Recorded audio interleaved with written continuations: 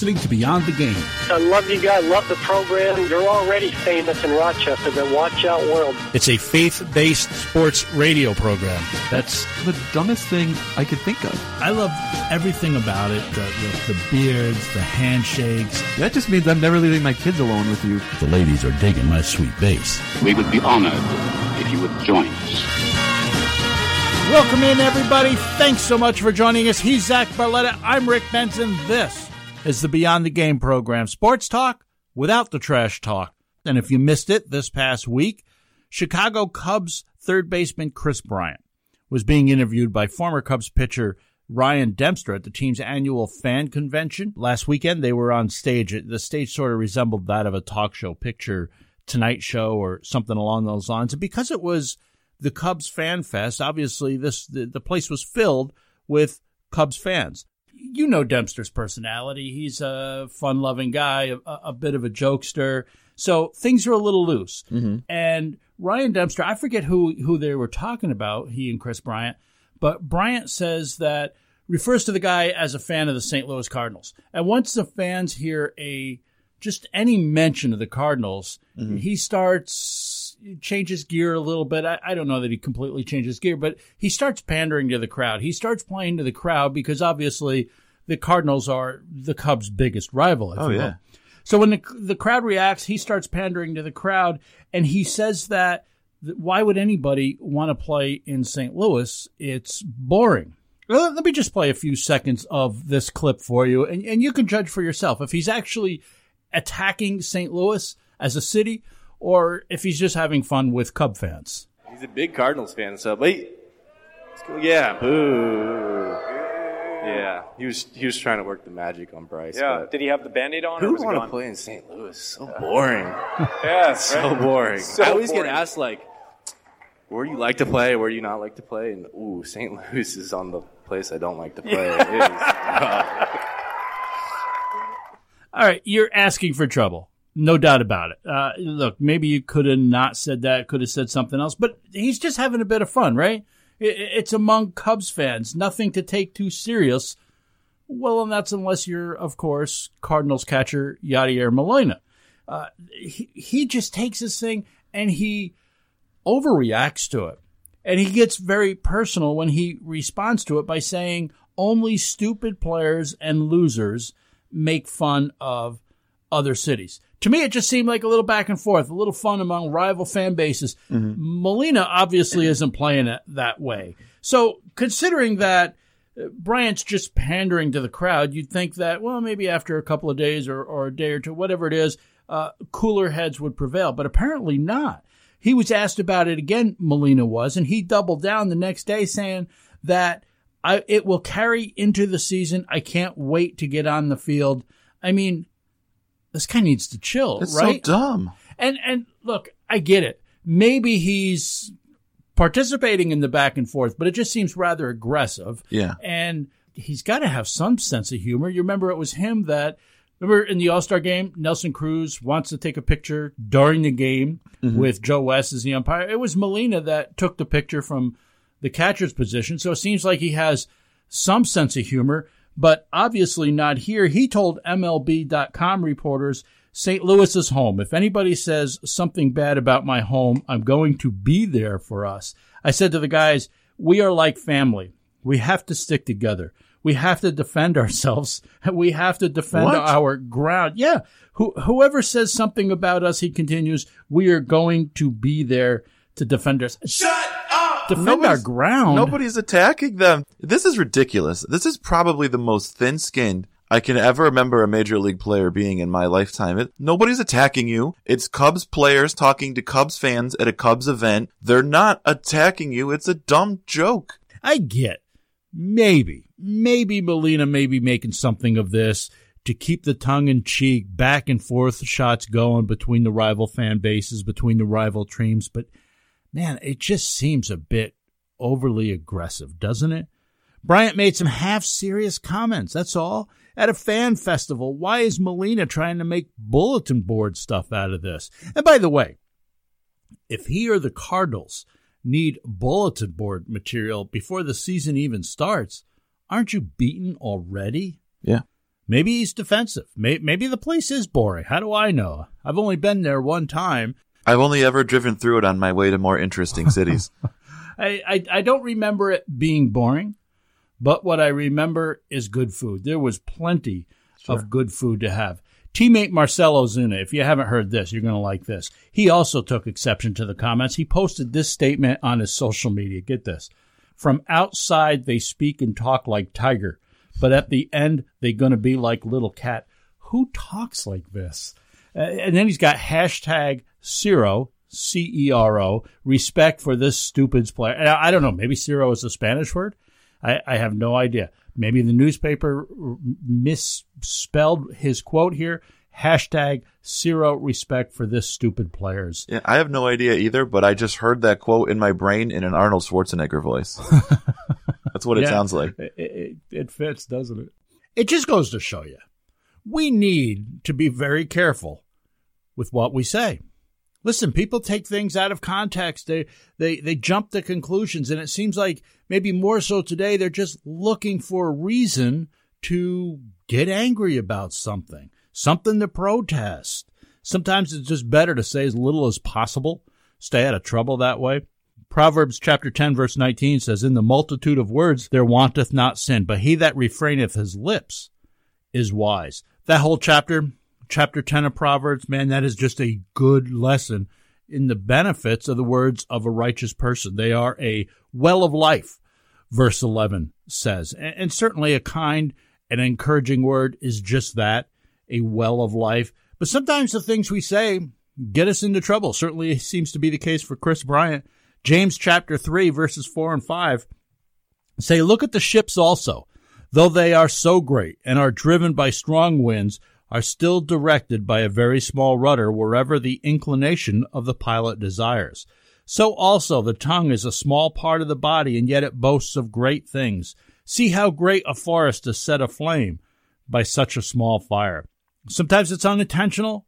Sometimes somebody just jumps on something we say, the way Yadier Molina is doing. Sometimes there are things that we know we shouldn't say, but we just can't help ourselves, and we have to get it out, and we have to say, get that last word in, and we end up with just a few small words creating this forest fire of controversy. That's what our tongues can do. James chapter 3, verse 8 says, but the tongue can no man tame. It is an unruly evil, full of deadly poison. It said that a woman once came to John Wesley and said that she knew what her talent was. I think my talent from God is to speak my mind. And Wesley is alleged to have responded, I don't think God would mind if you buried that talent. Listen, the point is we don't have to say everything that's on our mind. We don't have to say it. We should be committed to speaking only kind words, being an encourager, encouraging people, not tearing them down. Proverbs chapter 16, verse 24, it says, pleasant words are like a honeycomb, sweetness to the soul, and health to the bones. And Hebrews 3:13 says, but exhort one another daily while it is called today, lest any of you be hardened through the deceitfulness of sins. God tells Christians to encourage each other. You know why? Because he knows we need it. We ought to encourage each other. For example, in John 16:33, Jesus tells us, you know what? In this world, you're going to have trouble, but I have overcome the world. And he tells us, he says this, so that we may have peace. John 16:33 says, these things I have spoken unto you, that in me ye might have peace. In the world ye shall have tribulation, but be of good cheer. I have overcome the world. We need to be encouraged. This is a broken world we live in. So many things seem to drag us down into despair, seem to look, things don't turn out always the way we plan. Even our bodies, they break down in pain. Sin just takes away our joy. It's a tough world to live in. Things don't just work out. And as a result, our perspectives darken. We can even become cynical, can't we? Without encouragement, people feel useless. They feel unimportant, unloved, maybe even forgotten. And who better to lift the spirits of people, to be an encouragement to them, than those whose joy flows from everlasting springs, those whose sins have been forgiven. And of course, I'm talking about believers in Jesus Christ. God knows his people. need to be reminded of his grace, and he calls us to encourage each other every day. I hope you'll challenge yourself to be that kind of encourager. Speak kindly. Let it be your encouraging speech that points someone towards the cross. Pray that God would make you an encourager. Ask him to give you a heart that loves others. Make it a daily discipline, in fact, intentionally trying to find somebody whose spirits you can lift and shine that light of Christ. Ask God to bring someone to your mind that maybe you can reach out to and encourage. And don't forget to encourage your pastor. Boy, I tell you, I think they need it the most. I hope God would use you to build a environment of encouragement throughout your church. Glad to have you with us. Along with Zach Barletta, I'm Rick Benson. This is the Beyond the Game program.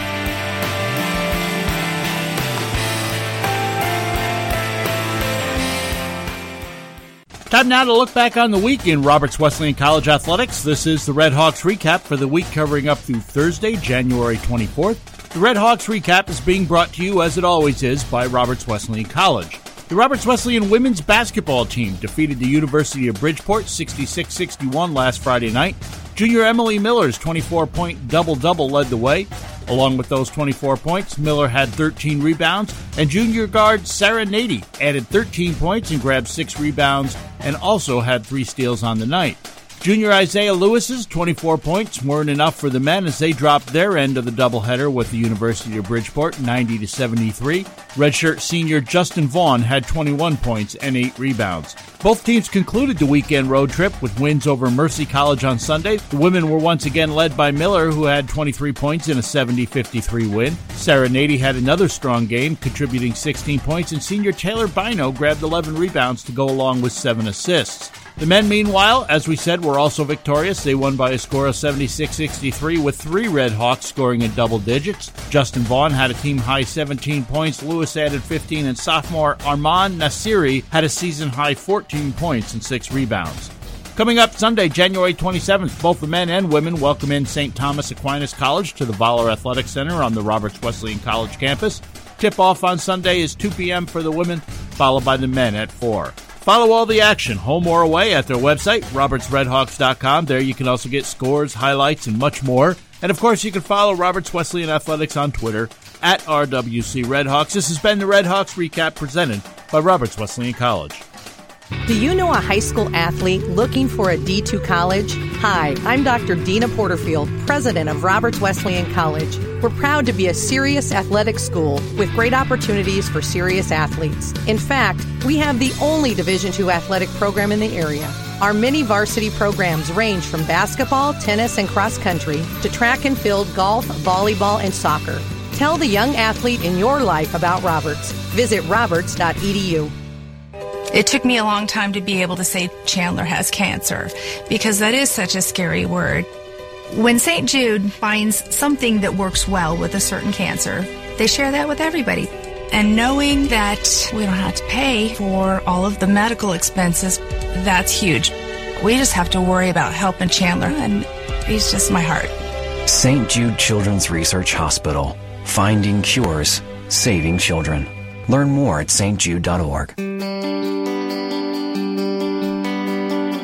Welcome back into the Beyond the Game program, recording in the cozy and very comfortable BTG studio here in Rochester, New York. We're talking sports from a faith-based point of view. BTGprogram.com or at BTGprogram is where you'll find us. On the line. Online. If you do stop by our website, subscribe to the podcast while you're there. In addition to places all around the world where last week's show was downloaded, Baton Rouge, Louisiana was among them.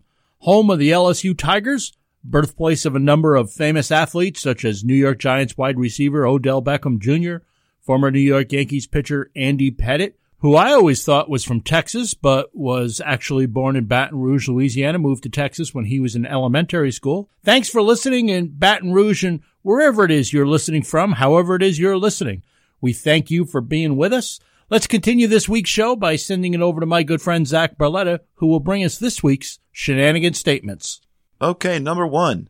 Blown calls by officials robbed us of a Saints-Chiefs Super Bowl.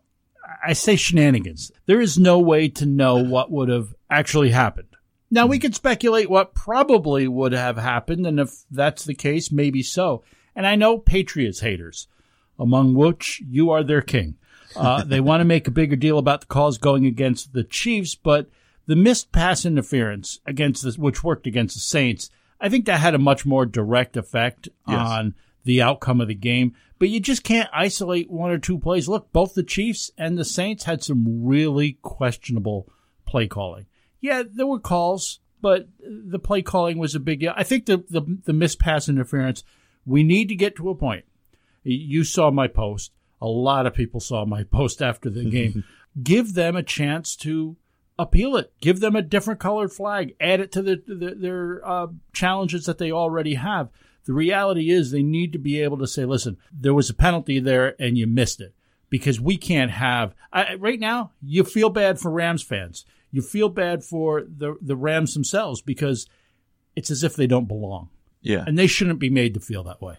Yeah, I will say shenanigans because I don't necessarily think that the Chiefs were robbed. Yeah, there were some sketchy calls, especially that roughing the passer, where a player waved his hand essentially in front of Brady's face and got called for roughing. Yeah, and I could see that if from the referee, maybe his perspective, his point of view looked like pass interference. But obviously in the replay, it wasn't. And if you had a chance to appeal that, then you should be able to appeal it. Sorry to interrupt. Continue. Oh, no, that's okay. I think the Saints obviously have a much stronger case in that, they're marching in the last couple minutes of the game. Yeah. They have a play that should have netted them a first down in easy scoring position and instead had to kick a field goal because of that no call. I agree with you that those should be challengeable. And while I believe the Saints were robbed, I think the Chiefs, what really cost the Chiefs was Dee Ford lining up offsides.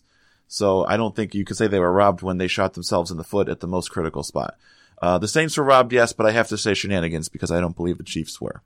Yeah, and again, when you're getting back to that, and they're probably going to look at it, and they're probably going to make some adjustment because this is egregious. Mm-hmm. And it shouldn't be just pass interference. You should be able to appeal other no calls or calls that went wrong. I'm not saying you have to be able to, if you say, listen, we don't want them appealing holding calls on interior linemen, fine. You can pick and choose, but it goes beyond just pass interference. And I hear a lot of people talking about that. That's what they're going to say you can call. But you mentioned that roughing the passer. That was a big one. Mm-hmm. Number 2, it was disappointing to watch the Patriots-Chiefs game end in overtime without Patrick Mahomes getting to touch the football. Truth or shenanigans, the OT rule needs to be changed so that both teams have a chance to score. I'm interested to hear what you think about this. I would like to see that because it is disappointing to see the likely MVP of the NFL who just had a 50-touchdown season standing on the sidelines while the game ends. And while I do believe that they made positive steps by, if you have the opening possession and kick a field goal, you don't automatically win anymore. That's a good step, but I would like to see the other team get a chance. And I know that the opposition to this would be, well, these two teams are so good, you'd have an hour of overtime because they'd keep scoring. But I think it would be worth it. And who wouldn't want to watch that, to be honest? Well, I wouldn't if it's going to be like college where you end up with some 76-70 game because it just keeps going on and on and on and on. I say shenanigans, that I don't think it needs to be changed. I'll tell you why, but to be honest, if you want to tweak it a little, I'm not going to have a fit about that. Like I say, I don't want the college rules. I don't think that's fun, but I say shenanigans because there's two sides to the ball. You have an offense and defense, and defense is as much a part of your team as the offense. And I get what you're saying, that the Chiefs didn't get their offense on the field, but their defense did. They were out there. If their defense can't make a stop, then your offense doesn't deserve the ball in the first place. And two other things that come into play with that. Statistically, the team that wins the toss only wins about 50% of the time. So the statistics don't support the argument. And the other side is this: if that's the case, that we think both offenses ought to have the chance to have the ball, why aren't there more complaints about regular season games when in regulation time, both teams don't have the same amount of possessions? Mm-hmm. Why isn't that a bigger deal? At the end of the game, your team lost 17-14. You didn't have the same amount of possessions. Nobody's squawking about that. But when it gets into overtime, they do. So look, I'm okay with it the way it is. But if you want to tweak it a little, that's fine. I don't want to see it come down to the kickers. and I don't want to see the college rule. So figure something out. Number 3, despite losing John Tavares before the season, the New York Islanders, your New York Islanders, are among the best teams in the NHL and a legitimate threat to win the Stanley Cup. No, they're not a threat. But, dude, we are talking. They are in second place in the Eastern Conference. They are just ahead, as we're recording this, of Tavares' Maple Leafs. Their 63 points are 6th most in the entire NHL. Lou Lamoriello, Barry Trotz have the magic, apparently. But while I'm thrilled that my Islanders are playing so well, no, I think as long as Tampa Bay's out there, they can't be considered a real legitimate threat because Lightning are just head and shoulders above the rest of the Eastern Conference. I would have actually agreed with the statement right up until that part at the end where you said a threat to win the Stanley Cup. I do think somehow, some way, they're a legitimately good hockey team. I think a big part of it has been Robin Lehner in goal, who the Sabres got rid of before the season. Highest save percentage in the league. They've allowed the fewest goals in the league. And, that might make them a threat to win the Cup because we've seen time and time again, the team with the hottest goaltender in the playoffs tends to go pretty far. Yeah, and Tampa was head and shoulders above everybody else last year and got tripped up there at the end. It could happen, but no, I don't think they're going to win a Stanley Cup. Thanks for listening. We'll be right back. On the other side of the break, we got more to do, so come on back. You're listening to the Beyond the Game program.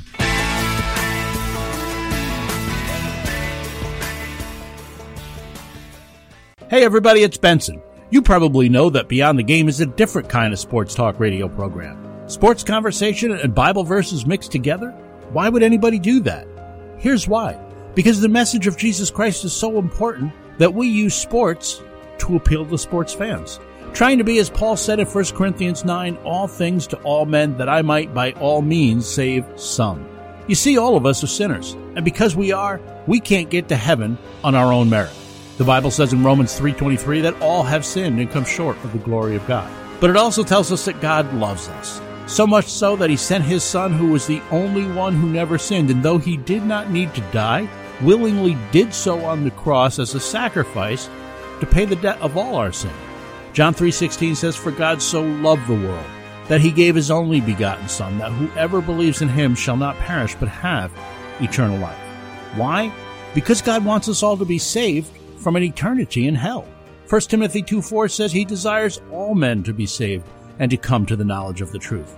But the good news is Jesus didn't stay in the grave. Instead, he rose again, defeating death and making it possible for us to go to heaven as a result of his righteousness. You see, that's the grace of God we want to tell you about. Sports Talk Radio allows us to bring that message of the forgiveness of sins to sports fans all around the world. Forgiveness of sins is available to all people everywhere. 1 John 1:9 says, If we confess our sins, he is faithful and righteous to forgive us our sins and cleanse us from all unrighteousness. The Bible says that anyone who calls upon the name of the Lord will be saved. Romans chapter 10, verse 9 and 10 says that if you confess with your mouth Jesus is Lord and believe in your heart that God raised him from the dead, you will be saved. For with the heart a person believes, resulting in righteousness, and with the mouth he confesses, resulting in salvation. I hope you'd pray to God. I hope you'd confess to him that you know yourself to be a sinner. And tell him that you know and believe that Jesus died on the cross for you.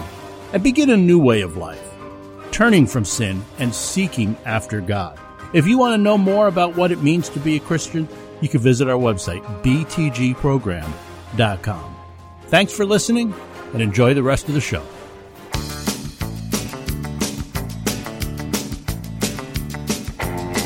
Welcome back into the program. As is our habit, we'll close out this week's show with our You Like That segment. A bit different this week.